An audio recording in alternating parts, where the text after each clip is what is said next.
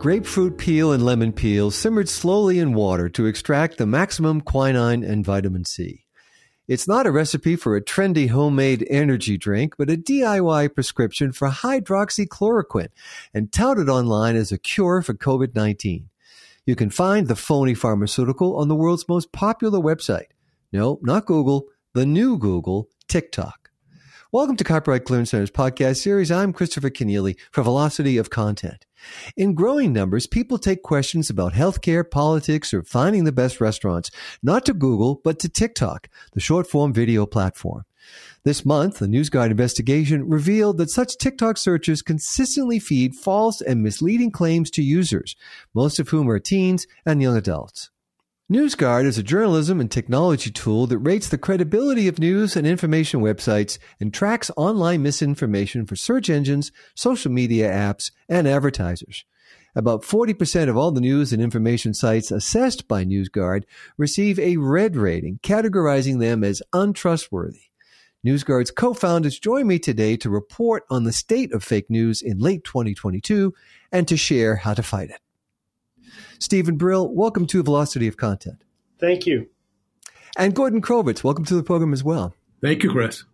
Gordon Krovitz, you and Stephen started NewsGuard in 2018, the same year as TikTok became widely available. Fake news seems even bigger and badder than ever in 2022. How is NewsGuard fighting it? We fight misinformation on behalf of readers, on behalf of brands, and on behalf of democracies. So we rate all the news and information sources that account for 95% of engagement. News consumers can find those ratings and detailed nutrition labels through services like Microsoft. We similarly help brands keep their ads off of misinformation sites.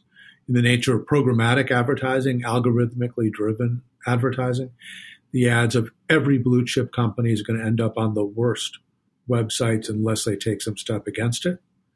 And then we also help democracies around the world, particularly against Russian and Chinese disinformation being aimed at populations in the U.S. and in Europe. And Gordon Krovitz, TikTok is a problem, but it's not the only problem. In fact, NewsGuard research says that misinformation is a $2.6 billion problem and one that's especially dangerous for brands. How are companies unwittingly contributing to the problem? Yeah, this is the biggest shock that we've had in our time at NewsGuard, to be able to quantify the amount of online advertising unintentionally going to support misinformation sites, from Russian propaganda sites to healthcare hoax sites that'll sell you a subscription to Peach Pits to cure cancer, chock full of ads from every brand you can think of. It's $2.6 billion a year. And the reason it happens is that with programmatic advertising, which is advertising selected by computer, that's the biggest category of advertising. And an ad will end up on all kinds of sites unless the brand itself or the ad agency or somebody in the ad tech world takes some step to advertising responsibly. And that means not advertising on Vladimir Putin's websites or crazy healthcare hoax sites, and instead steering ads to high quality sites serving local communities. We have inclusion lists that include sites serving the Black community, Hispanic, Asians, LGBTQ plus communities, sites that get relatively little advertising because they're not that well known to advertisers. When people think about the problem of misinformation, they may not understand that economics drives a lot of it. And if we can get that $2.6 billion down to 1.3, down to 650, eventually down to nothing, that will really go a long way to solve the problem. And Stephen Brill, what kind of searches lead to misinformation on TikTok? Is it only controversial topics that are liable to fake news? And we should say, of course, that TikTok has said it does not allow harmful misinformation, including medical misinformation, on its platform, and that it does take action to direct users to trustworthy sources. But what's at stake here? What's happening to drive the rise of misinformation on TikTok? Well, it may be taking steps, but it's plainly true that it doesn't allow disinformation and misinformation, as evidenced by the fact that just, casual, searches by our team, popped up, 1 in 5 pieces of clear, disinformation and misinformation. And in that regard, let me add one thing. You noted, accurately in your introduction that of the 8,000 news and information sites we've rated, close to 40% we've rated as, publishing false news.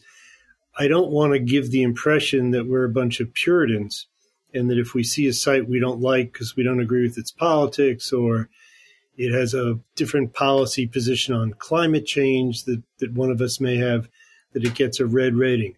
These sites have to be really bad to get a red rating. They have to be saying that 9/11 was an inside job by the Bush administration, or as Gordon mentioned, that peach pits will cure cancer, or that hydroxy will cure or prevent COVID, or that Barack Obama was born in Kenya. I mean, this is provably false, bad stuff. It's not the subject of, on the one hand, on the other hand, debates. So with TikTok, to come back to your question, we found just everywhere you looked, provably bad stuff that normal people would, one assumes, laugh at, except in this country and I guess in other countries, there aren't normal people laughing at it. There are a lot of people believing it. Chris, so those searches were on neutral terms like 2022 election, mRNA vaccine. So these were not on highly charged topics. And our analysts also found that when they did searches, TikTok would actually complete the search for them. So, for example, when our analyst did a search for COVID vaccine, which is a kind of search that a young person might very well do to learn more about it, TikTok suggested that the search be for COVID vaccine injury, for COVID vaccine truths, for COVID vaccine exposed, COVID vaccine HIV, and COVID vaccine warning. In other words, highlighting the alarmist and often false claims about the COVID vaccine. And Stephen Brill, that NewsGuard study did note a difference then in the kind of results that come up on TikTok and Google. And so tell us about that. If one were to search on the war in Ukraine or on COVID vaccines, as Gordon Kovitz was just describing, what would be the difference in the results that Google would yield? Well, the Google results are significantly, tamer, shall we say. I think it's because they've used humans to intercede a little bit. I never thought a year ago, before we started looking heavily at TikTok, that we'd be comparing any entity to Google and saying Google does a relatively good job, because they're pretty awful. But TikTok has really put them to shame when it comes to disinformation and misinformation. And part of that, I think, and maybe it's just me, is that TikTok is owned and controlled by the Chinese Communist Party. And the one thing that we know for sure about TikTok is that TikTok has decided, for whatever reasons, not to expose the children of China to the content that our report demonstrates they are exposed to in the U.S. and in Western democracies. So you've got to ask yourself, you have an information machine that is controlled by an adversary of the United States, and lo and behold, that misinformation, disinformation, is going to the United States from that adversary and not being seen by any of the people in that adversary country. How would anyone explain that? If it's dangerous for the children of China, why is it okay for them to make money, giving it to the children of the United States?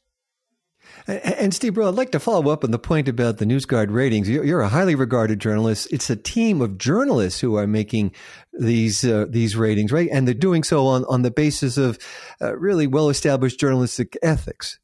Right. It's 9 specific criteria. It's not just a bunch of people sitting around saying, oh, yeah, that looks like a good site. We like that. Or I've heard of the Boston Globe. Yeah, that's legit. It's a scrupulous, careful, multi-person look at how every one of these websites scores against 9 specific criteria. Does it have a transparent policy to make a correction when they realize they've made a mistake? Do they mix news and opinion in a way that people can't tell if it's news and opinion? The basics that any journalist learns and adheres to. And Stephen Brill, an easy answer to stopping the spread of misinformation would be for the social platforms to throw the carriers of fake news off them. And Twitter has done that with former President Donald Trump, and he responded by starting his own social media site, Truth Social, earlier this year. And NewsGuard has found, though, that the conspiracy theories of QAnon, for example, traveled there with him. What's the concern there? Well, before I answer that, let me say one thing. We don't believe in kicking anybody off of any site. I mean, we believe in the right of editors, which is what the platforms are, to make their own editorial decisions. But we don't think the government ought to tell Facebook or Twitter or anybody that they have to ban certain content. What we believe in is providing information about who's feeding you the content so you can make your own decision. Now, having said that, Truth Social has taken that to what only Donald Trump could produce, which is the logical extreme, which is let's just promote the really bad stuff, under the flag of the First Amendment.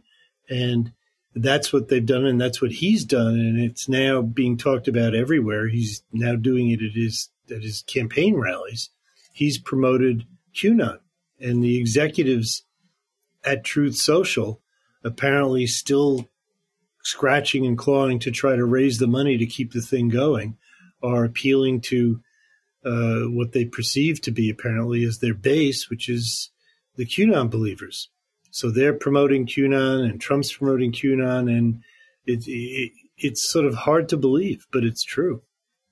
And Gordon Kovacs, when a video of a UFO turns up on TikTok or anywhere else online, what steps should a child or should I take to see if it was just the Goodyear blimp? Well, I think we always encourage people to look at the source and to be as familiar as possible with the source. Does this come from an established news operation? And if it does, hopefully you're looking at it on a platform that includes an explanation of the nature of that news source from us or from somebody else. That's the easiest way. And we actually have agreements with a number of entities serving schools and universities so that when they do a search result for UFOs or any other topic, they'll instantly see, is this from a generally reliable source or is it not?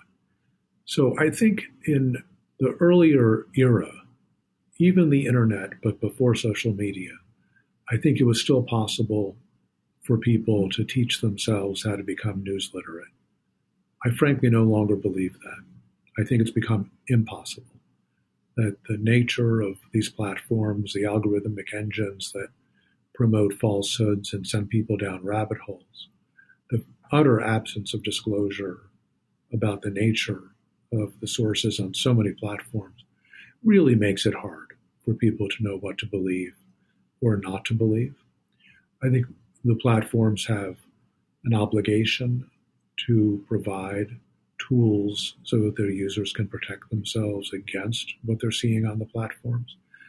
And I think it is significant that responsible companies like Microsoft do that, and most of the social media platforms still do not, knowing, as we can now see ourselves, that a significant percentage of people are getting most of their news on social media platforms from unreliable sources.